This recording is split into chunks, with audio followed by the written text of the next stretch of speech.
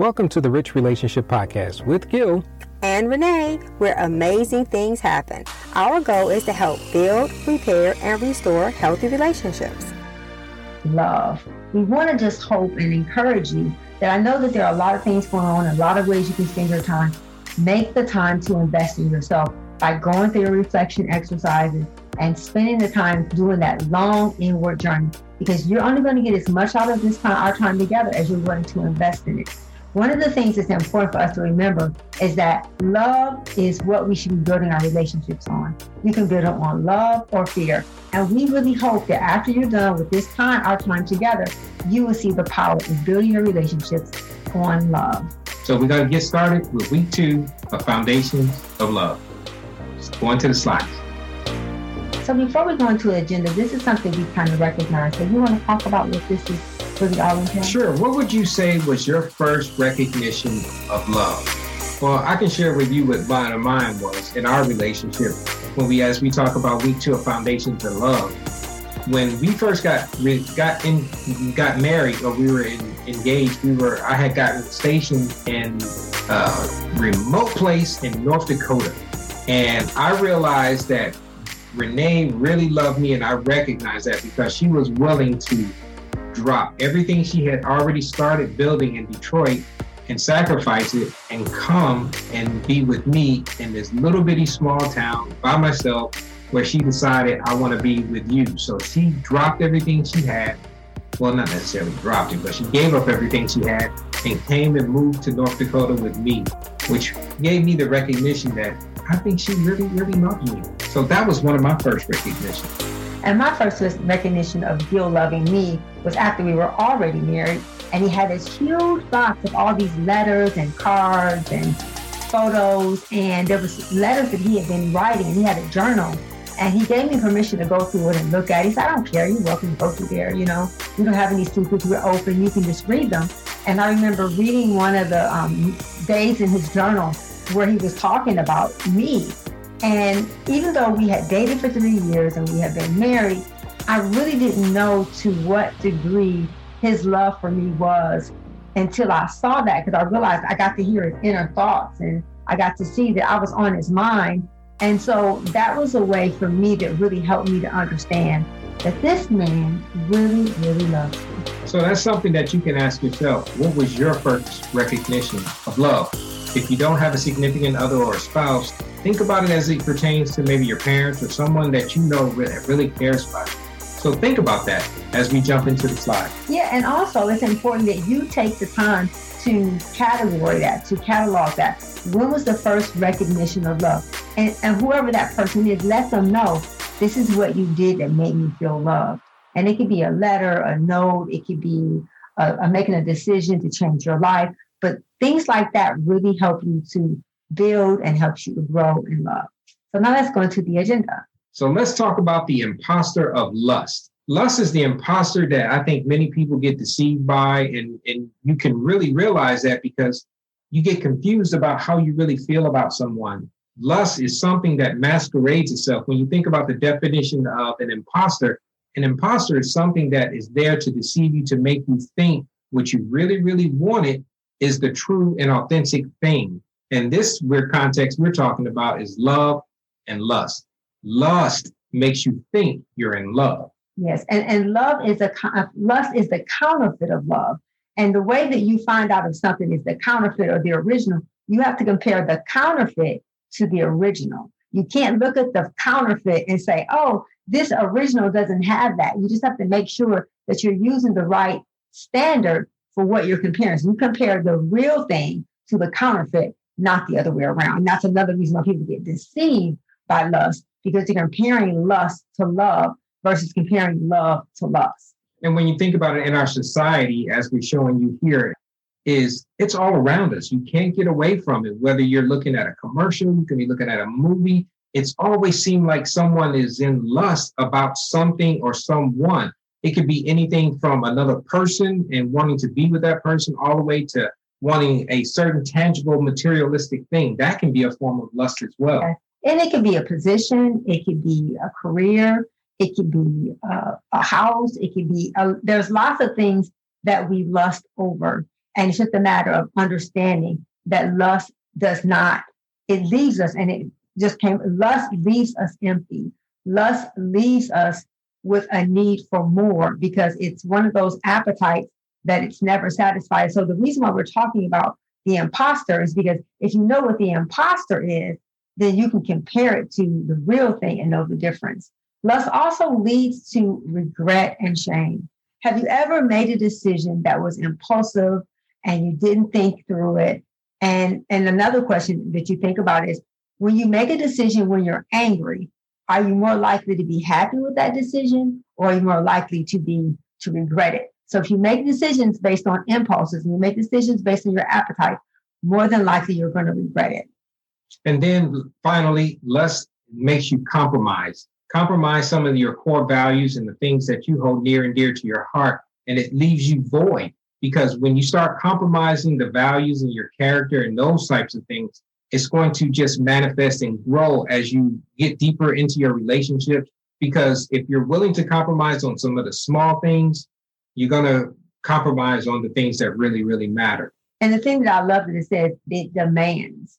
The thing that's different about love and lust is that lust demands that you give what it's not willing to give.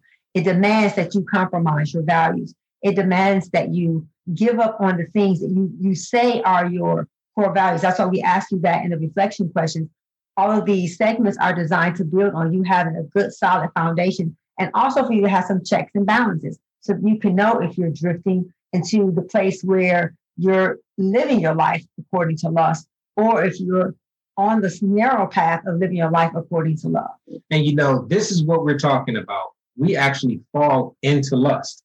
Just like when we just mentioned in the previous slide, this is not something that sometimes you don't even realize that you're going down this road or this path. It's just you find yourself visually and physically attracted. And we're talking about this in the context of another person now. I share with you one thing that we shared before in another speaking was one of the things that I learned, especially in our sensual world, and we talked about it in our society, you see things and you see maybe a person that is physically attractive. Maybe you like the way they dress, or their appearance is really attractive to you, even if it's not your spouse or your other or significant other. This is something that we all come across. One of the things that I've trained myself to do, and I share this with you, is I use the term bounce. So if I'm visually looking at something and I find myself falling into lust about, say, another person or another woman that I see, maybe the way she's dressed, I make myself say bounce. And I bounce my eyes away from what that thing or that person or it is that is attracting me to make me manifest those feelings. So go ahead. And for women, I would say that we may not necessarily struggle with lust as far as from that perspective, but sometimes we struggle with lust as far as wanting things we shouldn't have. And then we get into deception about hiding it or putting it away. So we have to all set boundaries for ourselves on how we are going to not allow lust to govern our relationships and how we make decisions. Another thing about lust, and we're talking about, I talked about when I used to be a really big shopper, and your clothes, there are things in the store that will call you. They'll call your name and talk to you. And then when you get it home in your closet, it never talks to you again. So lust is very short-lived, and you get bored of it very quickly because it's not something you had to really work for. It's something that you made an impulsive decision for, and you end up having buyer's remorse. When you think about emotionally driven, when you fall into lust, these are things that are going to manifest. You're going to have a strong sense and a strong desire to obtain or to possess whatever it is you're lusting for. We talked about it in the context of a person, but it can be a pair of shoes or a car or a house or those things. You're going to be really, really driven emotionally to want to obtain it. And it's not so much obtain, it's almost you want to possess it. And the thing about things that you want to possess, they end up possessing you. And so it's important that we realize that we should be trying to build things that we are both working together towards, not you in a pursuit of, or you're compromising everything to obtain. Wow. And another big thing that's important to be aware if you're being driven by lust is that lust is selfish. It only focuses on itself. You're only thinking about me and my desires and what I want. And so these are just some checks for your heart so that you can begin to take inventory. It's like, well, wait a minute. Am I falling into lust? Am I being selfish and self-centered and self-focused? Because lust, again, it demands that you give what you normally wouldn't give, and it makes you compromise. So you have to make sure you're being mindful of not being so self-centered and self-focused and driven by your appetites and your desires. So as we talk about lust, we kind of showed you what it looks like as far as with some of the things that just starts to draw you into lust. And this is when some of the things that makes you fall into lust, so you can be aware of. But we want to share now with you some of the things of what's the real goal? What does love look like? Love is something that we don't create.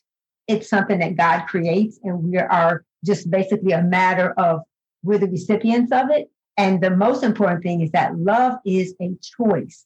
It really is based on you making a decision to say, I'm going to accept this love that you're giving me and you're pouring into me. And then what are you going to do with it? You're going to give it to others, because love is selfless.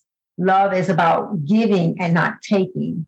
And love is about putting the other people around you first. When you think about that selfless act, when you start putting yourself second behind your spouse or your significant other, you're going to find that it's going to make you long-suffering. It's going to make you more patient. It's going to make you more kind. It's going to make you do these types of things that are manifestations almost like the polar opposites of lust. And even if you're in a relationship with your parents, parents appreciate gratitude. Parents appreciate you being selfless. Any relationship you're in, these are attributes that are very attractive. And no matter whether you're dating, you're married, you're single, these are attributes that we all need to develop and manifest. And one of the things about love is that love gives, it doesn't take. And so these are ways, again, to check your heart to say, am I growing in love? Am I developing that muscle? Is it getting bigger? Am I becoming more like, am I becoming more loving and kind and patient? Or am I falling? And we're human, so we're going to vacillate. But it's just more important that we walk and we strive to develop and grow in love and not live our lives by lust. And I love the way you transition right into that. But how do you actually grow in love? Yes. The very first thing we share with you is that you must first love yourself. And then you can start loving others a lot more. We talked about it in week 1, where this journey that you actually start is the one that goes inward. Well, the first love that you should have is the one for yourself, because you can't give what you don't have. Yeah. And that love for yourself has to come from you understanding who you are. That love has to come from God, and then to you, and then to others. The thing that's beautiful about the love that God created is that it's a choice. It's not just emotions. It's you think about it. You spend time with it. It develops. It grows. And the thing about it, we talked about in the lesson, we talked about the 7 stages of love. And the end goal of those stages is to get to unconditional love, which is agape love. But please go through there and look at those different stages of love, because so many times we rush into relationships that haven't had the time to develop to agape. And we're at a stage of, friendship love, and then we're making long-term relationship decisions. And so it's really understanding, that it's unconditional love that's based on an understanding of its origin. And the origin of love is God, because God is love. He created it. And so therefore, he pours it into us freely, and then we pour it in onto other people. So as you start growing in love and you start looking at the things so it's not emotional, it's not conditional, and our goal is to get to that agape, we want to give you some actionable things that you can actually take away from this lesson to where you can actually start applying. And this is one of the key parts of doing this. It's part of going into loving yourself, but this is one of those tangible, actionable things that you can do. We always talk about it in our lessons and things that we have shared with other people is you can start being hot. Yes. And that is an acronym from honest, open, and transparent. And we're going to break down what that actually means, starting with honesty. And the most important part of being honest is because we're all human and we all have a belief system. Our belief system is that we believe in Christ. Everyone has a belief system. And so within that belief system, you have to first be honest with God. And then after you're honest with God, you have to be honest with yourself. Then you can be honest with others. which is really understanding and knowing what's true about you, who you are and who you're not, the good, the bad, and the ugly. That's where the honesty starts with. The second part is being open. You have to feel safe. And now this is really where you're getting into the relationship part, where you have to feel safe to share how you feel. Taken from my own life, I shared with my wife times where early in our relationship, I would be very closed off. I would stay to myself, and we're going to get more into it in the later lesson about being closed and all those things. But I kept things to myself. Us as fellas and guys, that's something that you start learning at a very early age, that keep it to yourself. Don't tell people how you feel. At least that was my teaching that I embraced early in my life. But now you have to start opening up. You have to open up and feel to share your feelings with how you feel, and not necessarily just feelings, but what you think. Because sometimes what you think can manifest in those feelings, and it's going to show in how you actually act. And, one of the things I'll say, you'll share the male's perspective. As women, we're so used to sharing with our sisters and our girlfriends that we don't learn how to share our feelings with our husband. And so if you're in a relationship and you're developing that relationship, you have to learn how to share your feelings in a way where the other person can understand it. And that's something the Lord showed me. How do you expect for him to know how to deal with your feelings if you never share them? So a part of that being honest is that safety, feeling safe comes from practicing. You're not going to just feel safe because you're thinking it. You're going to feel safe when you take that first step and you try. And they might not get it right the first time or the second time, but a part of building a relationship is to learn how to practice being open and sharing your feelings. And that's what leads us into the transparency. When you have that internal ability to interpret and really feel what your spouse or your significant other is feeling, that's because they're being transparent. You can almost feel and see, okay, something is not quite right. The only way you can come up with those types of things is because they're being transparent, where you can actually figure out, or you shouldn't have to figure out, but you can actually perceive how they are feeling and what they're thinking sometimes. And the thing I love about this is the honest and the open are about you and yourself. And the transparent is about you and the people around you. You have to be able to say, I'm going to be vulnerable. This is an area that I'm growing in and I'm struggling. Could you please help me? Please help keep me accountable. So the transparent part of it is you sharing with the people around you what's going on in you, because that's how you're going to grow. So you need God, you need you and God, you need to really understand you. And then that's when you go into the part of it where you're letting other people in and you're growing from the things that you share. Because the greatest way to grow is in relationship. You're not going to grow on the island of autonomy because you got yourself there. And so you have to allow yourself to get to a healthy place where other people are part of the relationship. And so to wrap those things up, when the part about learning to go deeper within yourself, that's what these time of reflection questions is really all about. We share with you about the lust and the love and being hot, but then you can take this information that we share with you and use the questions that are in the book to actually go deeper with yourself. And the thing that I love about the time of you writing is because you need to write down your own thoughts and how you feel right now in this year and this time. A year from now, you'll be able to gauge your growth. And so journaling is such an important part of really developing a good, healthy mental perspective. And it's a good habit. And so to really preserve your own mental health and preserve your own growth, write things down so you can get a better understanding of who you are and who you're not. And so to summarize everything that we talked about in this brief lesson, we talked about the imposter of lust. We talked about some of the things that you can identify as when you're falling into lust. But we also talked about what does love look like. And we talked about love grows because love and lust are not the same. Love grows and it flourishes and it takes time and it takes commitment. And we talked about hot. Are you hot?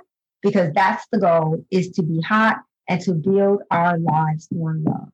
So we hope you got something out of this lesson. We hope that you take the time to do those reflection questions, review this lesson over again, and just really dive into it because, you, like Renee said, you're going to get out of it what you actually put into it.